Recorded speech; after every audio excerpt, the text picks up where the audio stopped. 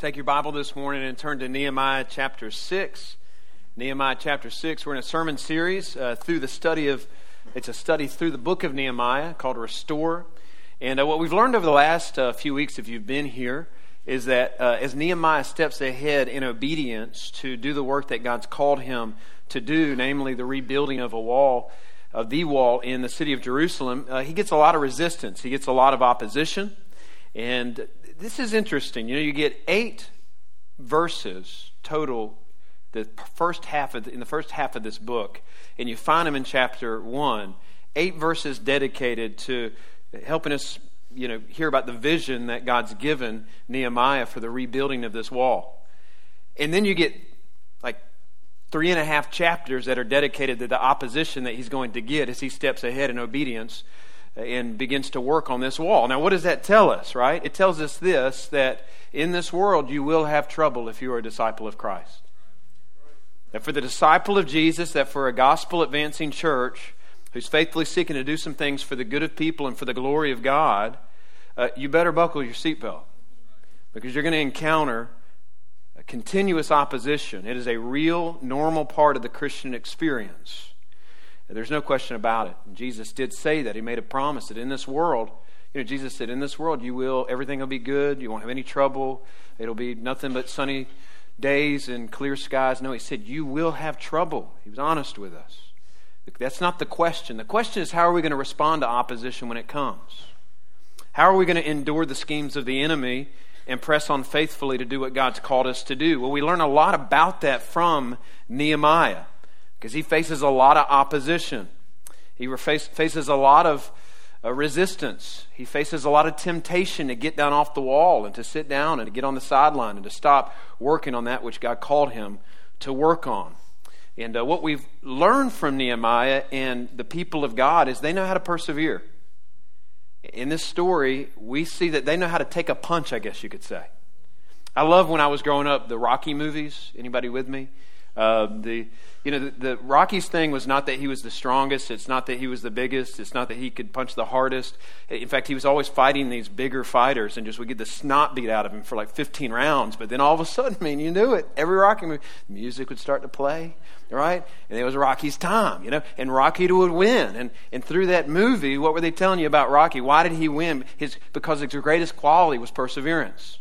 He knew how to take a punch. Now, opposed to that, as a kid, that was one of my favorite movies, and one of my favorite video games was a Nintendo video game by the name of Mike Tyson's Punch-Out. Anybody remember? All right, anybody remember that game? And when you played that game, the very first guy that you fought on your path, very difficult path to get to Mike Tyson, was a guy named Glass Joe. All right, Glass Joe, he's the easiest guy in the game to beat. Man, you just poke him a couple times and you knock him out. Glass Joe, it was a play on words, glass jaw, because he couldn't take a punch. He's the easiest guy to beat in the entire game. Now, there's a big difference between those two, between Rocky and Glass Joe, and it's very simple. One had a lot of perseverance and one didn't. One could take a punch and the other one could not. Nehemiah has proven himself to be a servant of God, a follower of God who can take a punch. He doesn't have a glass jaw. And this morning, I want to remind you that a persevering disciple is a disciple who can take a punch. As long as we live on this earth, as long as we choose to submit our life to the lordship of Christ, as long as we seek to do work for the glory of God and for the good of people, gospel work, you will encounter spiritual enemies. They will not stop attacking you. And if you're going to be effective in the kingdom of God, we've got to learn what it looks like to persevere. In this final chapter on opposition in the book, we've got a lot more ground to cover in Nehemiah, but this covers the section that covers most of the opposition. So far, we've found people there in Israel, the people of God, dealing with opposition coming from the outside. Remember when we dealt with that? Last week, we dealt with the opposition that they're facing from within the community of faith, internal opposition. And now it's going to get personal. Now they're going to aim their weapons at the leader. They're going to personally attack Nehemiah. They're going to try to sack the quarterback, because if you can get to the quarterback and you can take him out of the game, you got a way better chance of winning the game. And so that's the kind of the tack that they're going to take here. So stand with your Bibles open. I'll begin to read in verse 1 of chapter 6. Now when Sanballat and Tobiah and Geshem, the Arab, and the rest of our enemies heard that I had built the wall and that there was no breach left in it, although up to this time I had not set up the doors and the gates, Sanballat and Geshem sent to me, saying, Come and let us meet together in Hakkephirim, in the plain of Ono. But they intended to do me harm. They intended to do me harm. And I sent messengers to them, saying, I am doing a great work, and I cannot come down. Why should the work stop while I leave it and come down to you? And they sent to me 4 times in this way, and I answered them in the same manner. In the same way Sanballat, for the 5th time, sent his servant to me with an open letter in his hand. In it was written, It is reported among the nations, and Geshem also says it, that you and the Jews intend to rebel. That is why you're building the wall. And according to these reports, you wish to become the king, Nehemiah. And you have also set up prophets to proclaim concerning you in Jerusalem. There is a king in Judah. And now the king will hear about these reports. So now let us come and take counsel together. Verse 8. Then I sent to him, saying, No such things as you say have been done. For you are inventing them out of your own mind. For they all wanted to frighten us, thinking their hands will drop from the work and it will not be done. But now, O God, he prays this, strengthen my hands. Would you have a seat as I pray? Father, I pray that you would protect this room from this man's opinion. Lord, I pray that your word, that we are thankful for this morning, that we have in our lives, we know that it is living, that it is active, that it is imperishable, that it is perfect. We know your word says that the flower fades, the grass withers, but your word stands forever. And so, Lord, I pray as we pray each week when we come together that we would put our lives under it, that you would use it to shape us, and to change us, and to transform us more into the image of Jesus for your glory. I pray that you would make us a persevering people.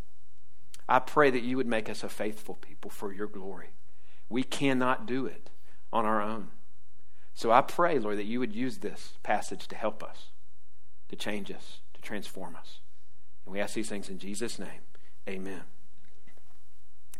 So we're going to continue to learn from Nehemiah in this passage, and there's 4 different strategies that we're going to learn from Nehemiah that's going to help us overcome opposition, that's going to help us to persevere, that's going to help us to be disciples that can take a punch, all right, and to remain faithful to God, to the things of God. Number 1 is this: we persevere by remembering God's calling, all right? We persevere by remembering God's calling. Now, in the Bible, you got 2 different kinds of calling. That's an interesting word in the Bible, but you have a specific calling on people's lives. That's what Nehemiah has right here. Nehemiah has been specifically called to leave his post in Persia as a servant in the king's court and to go to Jerusalem to help his people rebuild the wall. This is a very specific calling, all right? So some of you may know that you've been called to something specific. All of us, though, regardless of however you answer that, we've all been generally called to do some things for Jesus if we're followers of Jesus Christ. You should be able to kind of run a list right now if you're familiar with his word. If you have walked with Jesus, if you understand what it means to be a follower of Jesus in the world, you should understand there are some things you're called to do as a believer. We're called to love Jesus. We're called to abide in Christ. We're called to love one another. We're called to serve one another. We're called to love and to care for the poor and the outcast. We're called to build the church, to advance the kingdom, to advance the gospel. We're called to work unto the Lord with our jobs. We're called to approach that as a workplace missionary, as a mission field. We're called to fight sin, to pursue holiness. We're called to keep our covenant promise to our spouse. We've been called to do some things for the good of people and for the glory of God. And because we've been called to do some things, because we understand that there are some things in God's Word as a disciple of Christ that our life is to be about, we also understand there are some things in this world that we're not to be about. That there are some things that because we put our yes on the table to be a follower of Christ and to be used by Him in His kingdom, because we put our yes on the table, it means we're going to have to say no to some things in order for us to keep our yes on the table. And we see this in Nehemiah's life in this chapter. We see him live this out in a very helpful way. It's a great example. And at this point in the story, as we just read, a lot of progress has been made. All right, so the walls have been built. All right, the breaches have all been zipped up and sealed up. All right, the only thing left is for the gates to be hung. And the enemies of God know this, and they know that their window to attack a vulnerable Israel is closing quickly. And so Sanballat and the squad, they strategize, and here's what they do. This is their first way that they try to attack, or the way that they try to stop the work. In verse 2 it says, Sanballat and Geshem sent to me, saying, come and let us meet together in Hakkephirim in the plain of Oh No. What a beautiful invitation it is to go to that place. Oh No. All right, you think God may be trying to send an immediate message to him about this invitation?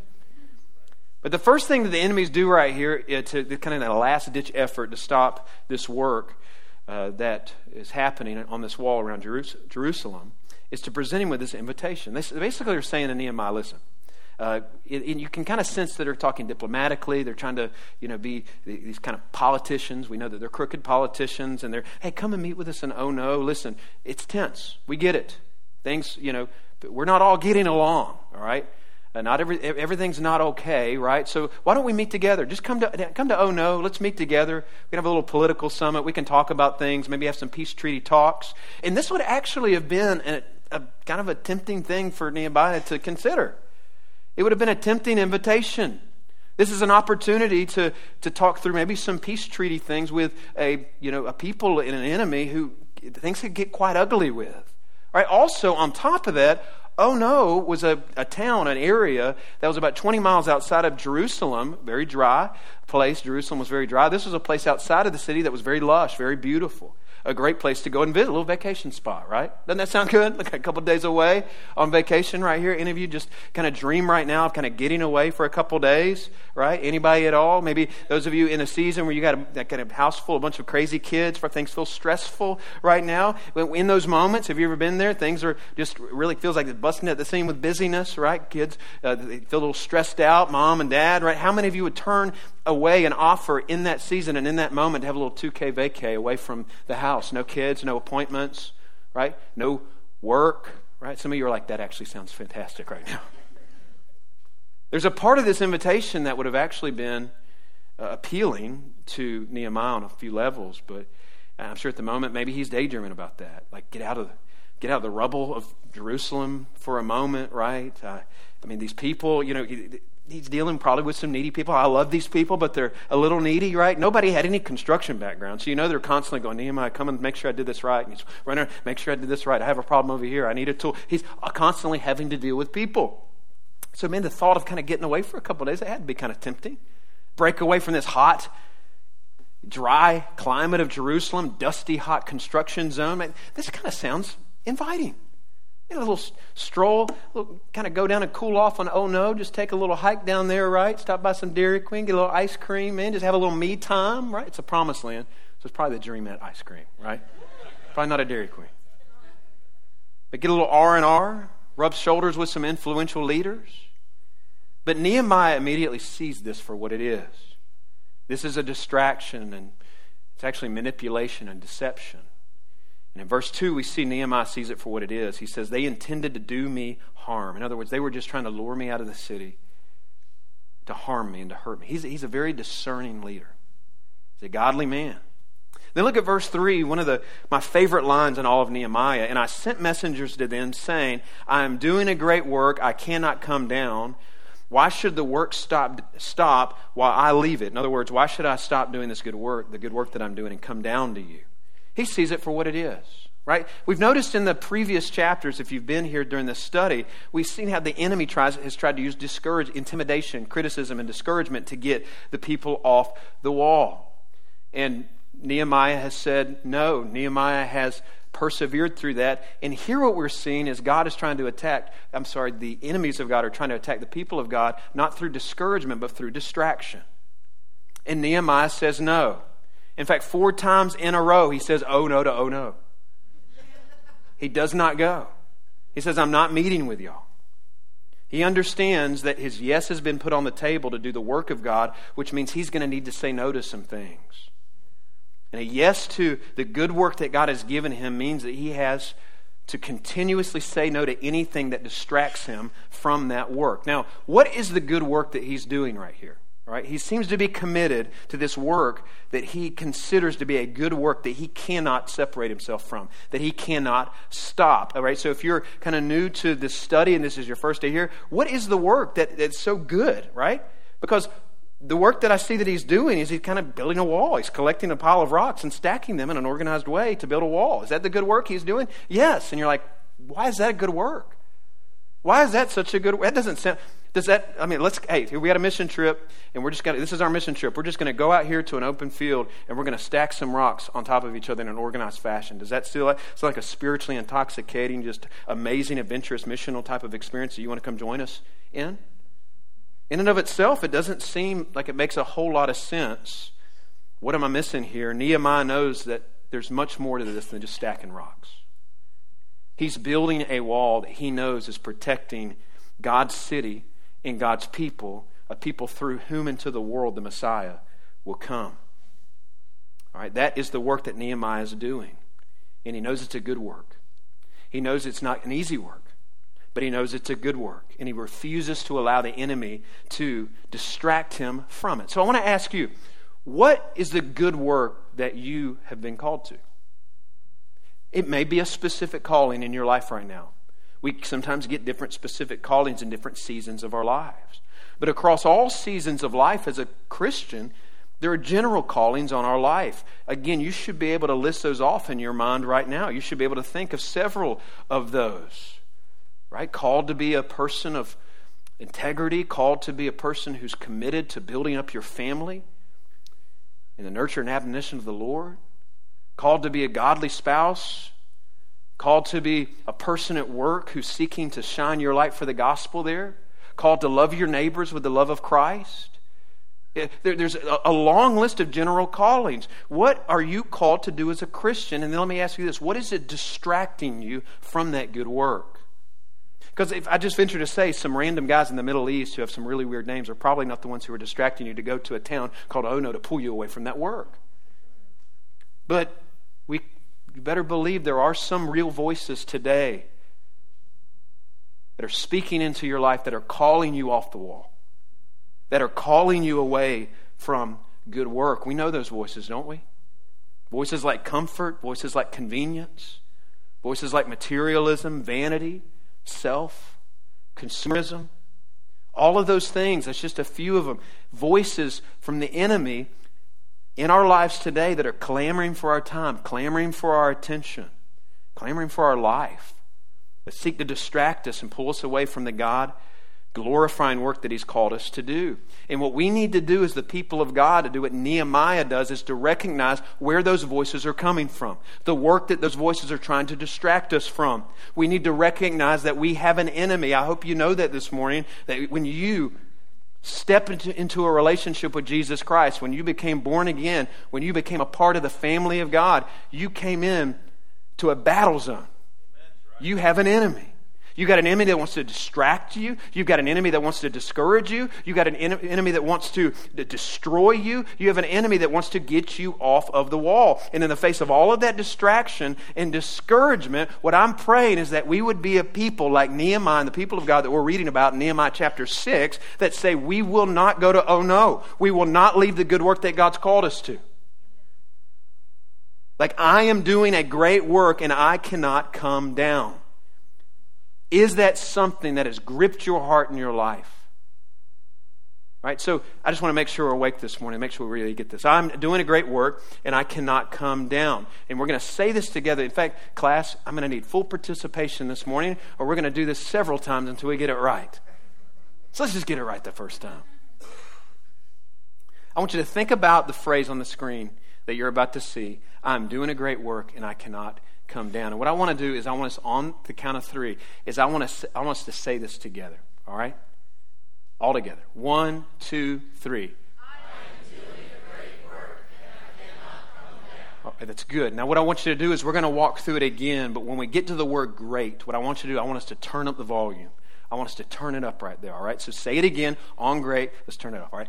1, 2, 3. I am doing a great work. Listen, some of you need to lock that into your heart this morning. You need to lock it into your heart, follower of Jesus, disciple of Christ, with the work that God's called you to in this season of your life. It is a great work. I did not say it's an easy work. I did not say it's a work that will not involve tears, pain, challenges, difficulty. But make no mistake, it is a significant work. It is a great work. This is not time to make some peace agreement with the enemy. Some of you tonight, you need to go to the doorway of your child's bedroom. And after they go to sleep, you need to stand there and you need to look over at that child that God has entrusted you with. And you need to say with conviction in your heart and a commitment in your soul, you need to look at them and say, this is a great work and I'm not coming down. There are generations at stake here. This is a good work and I'm not coming down. Dads, this week when you're tempted once again maybe to call your wife and say, listen, I'm going to be home late again. I'm sorry, y'all start dinner without me. I'm going to grab something on the way home. In that moment, you look at your family photo on the credenza of your desk and you say, I'm doing a great work. I cannot come down. And you pick up your keys and you let that work suffer a little bit so that you can go home and clock into the job that really matters at the end of your life. And that's leading your family spiritually, seeking to cultivate an atmosphere in your home that's Christ-centered. That's the most important work in your life. Amen. Some of you may be needing this service to take your spouse by the hand and in your heart say, I'm doing a great work and I cannot come down. Some of you wives need to take your husbands by the hand and say, you are a piece of work. No, don't do that. But you need to say, we are doing a great work. We're going to do this together. We are not coming down. I love how Nehemiah says, I won't come down. Catch that? It's on a circle there. You know, he says, actually, scratch that. I got that wrong. He actually says, I can't. He doesn't say I won't. Notice that he doesn't say I won't come down. He says I can't come down. That's even better, isn't it? Isn't there a difference in that? Right? If you realize in your heart that you can't come down because the work is that good, you're going to be less likely to come down. So he doesn't say I won't come down. He says I can't come down. So how do we persevere? How do we learn to become disciples who can take a punch? We remember our calling. We remember that we're part of a great work and we can't come down. Number 2, we persevere by remembering God's power. So the enemies of God's people, they switch up their strategy right here, right? First, they're trying to lure him away with distraction from the city, from the work. And when that doesn't work after 4 failed attempts, now what they're going to start to do is they're going to try to spread false news about Nehemiah throughout the city. So in verse 5, one of Sanballat's servants approaches Nehemiah, and it approaches him with what's called an open letter, all right, from Sanballat. He's got an open letter in his hand, and what that means, usually messengers would be given something like this, and they're to guard it with their life, put a wax seal on it with a royal signet on it, and then they were to go and guard it with their lives and deliver it to the other leader that they were called to deliver it to. Well, this is an open letter. This means that before he'd gotten to Nehemiah, he's walked through the city of Jerusalem with it unfurled, and he's read all the contents in it to everybody he's come in contact with. He's spreading the contents of this letter throughout this city, and what he's spreading is a false narrative about Israel and about Nehemiah and their motives. Sanballat's written in this letter that everybody knows that what Israel and what Nehemiah has done is they position themselves with the rebuilding of this wall to go to war against Persia, to go to war against this Persian king. That it's the real reason that they're building this wall. That's Nehemiah's real intentions, and he wants to be the king. And this is accusing him of treason. This is a very serious accusation that could cost him his life. And this letter indicates that, hey, Nehemiah, if the king hears about this, so Sanballat's kind of acting kind of like he's in this neutral place. Hey, everybody's talking about this. Everybody's talking about this. Which, you love when somebody comes and tells you that. Hey, I just want you to know, everybody's saying, well, tell everybody to come talk to me. That's right. So, everybody's saying this, everybody in town's saying this, and there's nothing to it. It's Sanballat who's behind it. But he's trying to intimidate Nehemiah. He's trying to make him panic. You see what he's trying to do? He's trying to make Nehemiah go, oh, hold on a second. I hope that the people aren't getting the impression of this. Oh, maybe this is looking bad. Maybe this does look like I'm trying to overthrow this part of the empire and overthrow Persia's influence here. Maybe we do need to time it. Maybe I need to clear this up. Maybe I do need to go down and have that meeting in Ono and have kind of some talks and make sure everybody is on the same page. And down through Christian history, has this not been a tactic that the enemy's used to try to get disciples off their game? I mean, have you ever felt misunderstood? Have you ever been lied about? Nehemiah knows how you feel. Jesus, most importantly, knows how you feel. We'll get that in a second. But Nehemiah knows how you feel. But look how he responds. It can really help you. Maybe if you're going through something like that right now. Notice he doesn't panic. He doesn't run around and try to put all the fires himself. He doesn't run around and try to make sure, he clears everything up in his own strength. Look at verses 8 and 9. He says, "Then I sent to him, saying, no such things as you have said have been done. For you are inventing them out of your own mind, for they all wanted to frighten us, thinking their hands will drop from the work, and it will not be done. But now, O God, strengthen my hands." He doesn't give a lengthy defense. He doesn't go make a blog post. He doesn't start a podcast. He doesn't even post a passive Facebook. Miraculously, he doesn't post a passive-aggressive Facebook post about it. None of that. He just simply says, "Man, that's hogwash. That ain't true." Sometimes that's enough. Sometimes it's enough to just say, there's no truth to that. We don't always have to run around chasing down every untruth that's been spoken about us. He simply responds, that's not true. He says, those are not the problems here are not my intentions, are not the motives of my people here, or the motives of our city. The main problem, Sanballat, is with you. You're manipulative and you're delusional. And then he just leaves it. But then his next move is not to run around and tell everybody and try to clear everything up and try to have a bunch of meetings to clear his name. His next move is to turn his attention heavenward. We see it again, don't we? 10 out of 13 chapters in this book, what do we see this man doing? We see him praying. We see him in this blessable posture of dependence on God through prayer. Why? Why is he always praying? Well, that's because what Christian people do. Like really holy, really spiritually strong people, like a sign of that, right, is that they pray. No, he prays because he knows how weak he is. He prays because he realizes how much strength he lacks. He's praying like this because he's weary. He's praying like this because he's worn out. He feels worn down. These people are wearing him out. He's got to be thinking, like, seriously, why do they keep attacking me? Like, I haven't done anything wrong. Like, it'd be easy for him to go, you know what, I'm done. Like, that's it. Really? Spreading a bunch of lies about me? I've had enough. He feels worn down. And it's because of the way he feels worn down. It's because of how weak he feels. It's because of how weary he feels. That's what drives him into this place of prayer. He understands his desperate need to stay plugged into the power of God. It's something that he's going to experience in his prayer life. And notice that his prayer, it's not a long prayer. Nothing wrong with long prayers. There's nothing wrong with short prayers.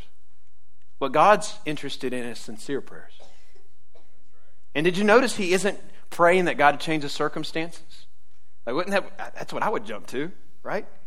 Like, make all this stop. This is getting on my nerves. This is wearing me out. But he doesn't do that. There's nothing wrong with that. We should do that. We're called to pray about situations. We're called to pray that God would move and do incredible things. When things seem impossible, he would do the possible. He'd make it possible. We're called to pray that he would move in big ways in our lives and in the world, and we should pray that way. But we also better be just as faithful to pray prayers of perseverance like we see Nehemiah pray right here, who in the heat of this spiritual warfare simply prays, God, strengthen me for this work. As a disciple of Christ, we've got to weave that kind of prayerful dependence into the rhythms of our everyday life. Listen, you are not going to be able to take a punch without that. You are not going to be able to persevere without that. We got to be disciples plugged into prayer all day long, depending on God through prayer in the morning, depending on God through prayer in the afternoon and in the evening, and when I go to bed at night, and when I wake up in the morning. It should be a part of every single part of our day. And you say, well, that sounds legalistic. No, it's desperate. It's necessary. Well, that sounds legalistic. Well, let me say it this way. Like, let's just talk about eating. We like to talk about how much we eat, right? If I were to say, you need to eat every day. You need to eat food. Eating food's good, right? You need to eat multiple times a day. Wait, you can't say that. That sounds legalistic. Nobody ever says that, right? That sounds way too regimented. No, we all understand that it's a necessity for me to live, and in order for me to live, in order for me to function right, in order to walk around with strength, the way I've been designed to walk around as a human being, I'm going to need some sustenance. I'm going to need some food. I'm going to need some nutrition. And so it is with the disciple in his prayer life. You literally cannot function right as a disciple without it. The source of Nehemiah's strength was his great God, and he kept persevering because he stayed plugged into that power source through the practice of regular prayer. And we've got to learn to do the same thing. If we're going to persevere, we must be people of prayer in the morning, in the afternoon, as I walk, as I drive, in my office, the quietness of my morning and my time with God. God, I need you. God, help me. Strengthen my hand. Hey, for this dad sitting in my driveway after a long day. And I'm about to walk into the house, man. I got some crazy boys in there that I'm going to know want to come and tackle me. We're going to want to do WrestleMania right there in the middle of the living room. And I feel tired and I'm out of energy. It's been a long day full of meetings. And God, I need you. I strengthen my hands for this good work because these kids need a daddy in their life tonight. Help me to exhaust myself over my kids. Strengthen me for this good work. Help me to remember that this is a good work. Lord, help me tonight not to just be present. Lord, help me to be intentionally present. God, they need a dad tonight who will wrestle with them, who will delight in them, but who will also teach them your word and show them Jesus. Hey, as you're seeking to persevere in whatever good work it is that God has called you to persevere in, I just want to invite you to take that prayer into your week. God, I'm about to have to go into this meeting. I don't know how this is going to go. God, I need you to help me. Strengthen my hand. God, I'm going to deal with some people today. Hey, even with people we like, we need to pray this. God, help me to, hey, they're discouraged, Lord. I'm not in that place right now. Help me to be who you've called me to be in these next few moments. Help me to speak words of life into their life. Strengthen my hand for this good work. You take that into whatever the calling that God's placed on your life, whatever that work is that you are called to this week, take that with you. God, strengthen my hand for this good work. Number 3, how do we endure? We persevere by remembering God's word. We're going to spend all next Sunday in chapter 8. Do not miss. That's my favorite chapter in all of Nehemiah. And it's going to hit on the subject of God's word. So I'm not going to spend a whole lot of time on that right here, but there is this new scene here that happens that we've got to pay attention to. It's teaching us another thing here about persevering.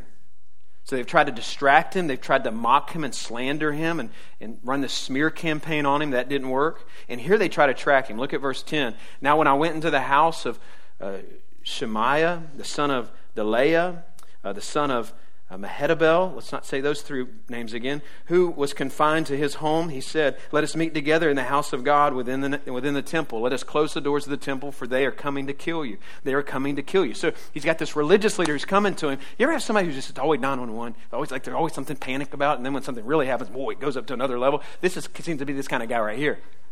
All right? So this prophet approaches him like, Nehemiah, have you ever heard what? They're trying to kill you. They're coming to kill you. Come in here. They're trying to kill you. They're coming for you tonight. They're sending assassins tonight. We've got to hide you. Listen, we won't have a lot of time to think. The best place to hide you is probably in the temple, in the inner court. And here's why. Because nobody's going to be looking for you there because nobody's supposed to be there. You're not supposed to be there. And of course, that's going to be the one place that they're not going to look for you. That's the only place that you can survive. That certainly has to be the plan of God. And yet look at Nehemiah's response. But I said, should such a man as I run away? And what man such as I should go into the temple and live? I will not go in. And I understood and saw that God had not sent him, this so-called prophet, but he had pronounced this prophecy against me because Tobiah and Sanballat had hired him. For this purpose he was hired, that I should be afraid and act that way and sin, so that they could give me a bad name in order to taunt me. Nehemiah is a man of discernment. He sees right through what they're doing. Sanballat and his guys, they've hired this religious leader. They bribed him to make Nehemiah panic, to make him run into the temple so that he'll break the law of God, and by doing so will be discredited among the people of God because of his compromise and his sin. In other words, they're trying to turn him into a lame duck leader. They're trying to sack the quarterback. And Nehemiah picks up on what they're doing. He sees right through it. And he says, you're not fooling me at all. But this is way more than him just being like sleuthy, just all street smarts right here. This isn't just him like impulsively kind of feeling his way through this with good street smarts. No, if you think about it, what's setting off the alarms in his head, what's making the red flags jump up initially, well, first of all, we see him, he's not the type of leader to run, which you respect that kind of leader. He's like, I ain't running. Why am I going to run from that? I'm not going to leave my people and run. But then what really makes him hesitate and dig his heels in is he understands what sends the red flags and really sees that this is a bunch of baloney, is he sees that they're trying to make him violate God's word. And he's able to see that and detect what's going on and to persevere in this moment in the face of opposition simply because he knew Scripture. He knew Scripture like Numbers 18:7, Leviticus 10:1 and 2. Those are clear instructions about how you enter the temple, who enters the temple. He was familiar with stories like 2 Chronicles 26, where King Uzziah just went to the temple his own way. His ego got out of control. He goes into there, bad idea, gets struck with leprosy. Nehemiah's like, I'm not doing that. I know God's word. He knew according to God's word that was a place he wasn't supposed to be. And because he understood the word and he had a heart to be submitted to the word, he acted rightly. Psalm 119:11 says, I've stored up your word in my heart that I might not sin against you. Yes, a discerning, persevering disciple is a person of prayer, but they are also a person of the word. A disciple who is rooted in the word is a disciple who can take a punch. The Word of God is what strengthens your faith. The Word of God is what shapes our life. The Word of God is what transforms us. The Word of God alone is what restrains our flesh. There are no shortcuts. It will only happen in your life if you read it, and if you study it, and if you memorize it, and you meditate on it, and you apply it. There's no shortcuts. And one of my concerns is people fill this place, this room, and in our sanctuary every single week who hear me talk about the Word. And maybe you go to Bible Connect group and you talk about the Word, but you never store the Word up in your own heart on your own.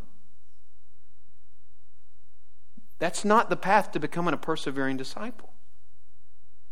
We must be rooted in the Word. We must dig in on our own. The only way that you'll develop into a disciple that perseveres is to be a person of the Word. And this isn't like, if you haven't been doing this, there's no condemnation for those who are in Christ Jesus, but the Holy Spirit does convict. And take that conviction as a gift, telling you where you need to be. And we should seek to be Psalm 119:11 people. There are no shortcuts. Listen, church, there is no such thing as hot pocket sanctification. You can maybe microwave a good frozen burrito, listen, but you cannot microwave yourself into the image of Christ. You cannot microwave yourself into a disciple that perseveres, that can take a punch. Salvation happens in a moment. Sanctification happens over the course of a lifetime. And one of the main tools of grace that God uses in your life for that to happen is prayer in His Word. It is that simple. Some of you are looking at me like, really? This doesn't feel like a lot of meat on this message? I mean, really, we're going to persevere. All right, we just need to pray more. We need to read the Bible more. Yes! Those are the main tools of God's grace that He's given us to help build us up into the likeness of Christ so that we'll persevere and follow in the footsteps of our Savior who did it perfectly. Fourth, this morning, we persevere by remembering God's purposes. So you get to the end of chapter 6, and Nehemiah and the people of God are completing the work. Verse 15, look what it says. It says the wall was finished on the 20th day of the month of Elul, and 52 days, and so they finished it all in 52 days. It's amazing. And when the enemies heard of it, all the nations around us were afraid and fell greatly in their own esteem, for they perceived this work had been accomplished with the help of our God. Now, in the last few verses, you can read it on your own after this victory. It's all up. It's sealed up. Gates are up. And then they still get opposition. Tobiah is like, trading information with people on the inside. Security information, right? So the opposition doesn't stop. But there's this victory here. And so that's news for you this morning, that often some of the greatest opposition comes on the heels of great victories. But let's zoom out and think about this is a massive moment in the life of Israel. The wall's done. The city's been fortified. Almost a year after Nehemiah learns about the sad state of Jerusalem, after all the sacrifice, after all the sweat, after all the tears, after all the toil, after 52 days of construction, the walls and the gates are up. God has provided all the resources along the way. God has protected them. God has made a way. He raised up this Hebrew cupbearer, this ordinary guy, to lead the charge. And now the wall is there. It's a wall that travels about 2 or 3 miles around the perimeter of Israel. It's a big wall. Started in August, ended in October. It's an incredible accomplishment. And it was a big deal, and it made a big splash in that part of the world. How do you know that? Because you see that nations are noticing. And that's encouraging, isn't it? If you think about it through the lens of redemptive history, because God's keeping His promise. Genesis chapter 12, He promised this people that He would use them to bless the nations. And here He's been establishing them, keeping His promise, providing for them, doing this work through them, blessing them, and it's making them a witness among the nations. And as you get into chapter 7, and I just want you to look at chapter 7 for a moment as we close. It ends with a list of names there of every Jew who moves into this secure, fortified city. See all those names right there? Like a Hebrew phone book. So what I want to do over the next 17 minutes is I just want to read through every single one of these Hebrew names one by one. I'm just kidding, all right? Relax, breathe. Some of you are like, go start the car. We've got to go get lunch. Wouldn't that be wonderful? Who doesn't want to stand up and read a bunch of hard Hebrew names in front of a big group of people? We won't do that. But I do want you to look at this list as a whole. And I want you to ask, as a Bible student, why is this here? These are lists that we often skip over in our Bible reading plans, right? What's the significance of this Hebrew phone book right here? It's here to remind us of the whole purpose of this rebuild project that we've been tracking since chapter 1. The purpose was never the completion of a wall. The purpose was a people who would live within the walls that were just built. Chapter 7 is a list of people who would repopulate Jerusalem. All those names are important. He's repopulating them with true Jews. And that's significant because there's going to be a true Jew out of this repopulated city who's going to come into the world who's really, really important and significant. His name is Jesus. Amen. Nehemiah knew that. Nehemiah knew that these walls were protecting a city in which a people, a nation would rise up.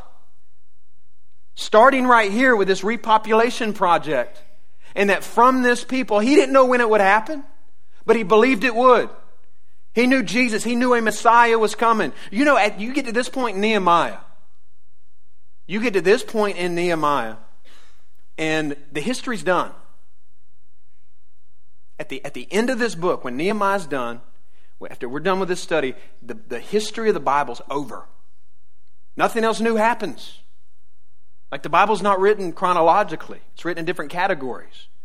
All right, so after this is done, everything after that is the writings, and there's the minor prophets, and there's some major prophet work there, and there is some other literature there that all reaches back. It's stuff that happened within parts of the history of Israel that have already happened.